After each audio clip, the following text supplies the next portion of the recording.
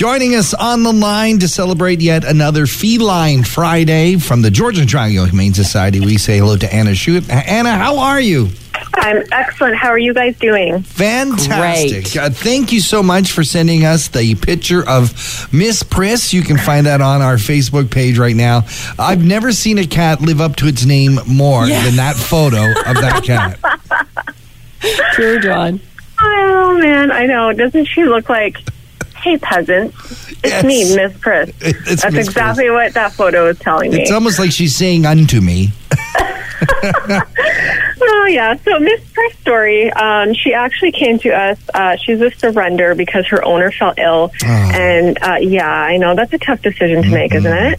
Yeah. But, I mean, the owner wanted to make sure that she was going to be well taken care of, so she was surrendered to us. She's a 7-year-old girl, so a little stuck in her ways. So as you can imagine, she was kind of uprooted from her regular life and put into the GTHS cat room with other felines. So she was quite grumpy to start, but she is warming up a little bit. I mean, and I think if anyone was uprooted and removed from their home, you probably would be grumpy too. For sure. Absolutely. It's understandable. And you can tell at 7 years old that she's a pretty well-loved cat because she's a bit on the curvy side. She's plump. She's plump.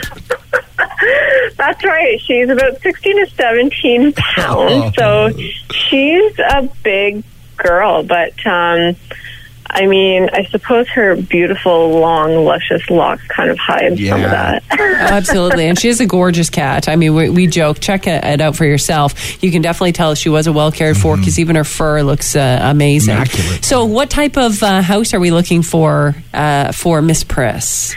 We are looking for a quiet home, potentially with no children running around. I don't think Miss Priss will like that. So older individuals, quiet home, potentially, a retired family would be ideal for her just because she likes her own space and doesn't like the hustle and bustle.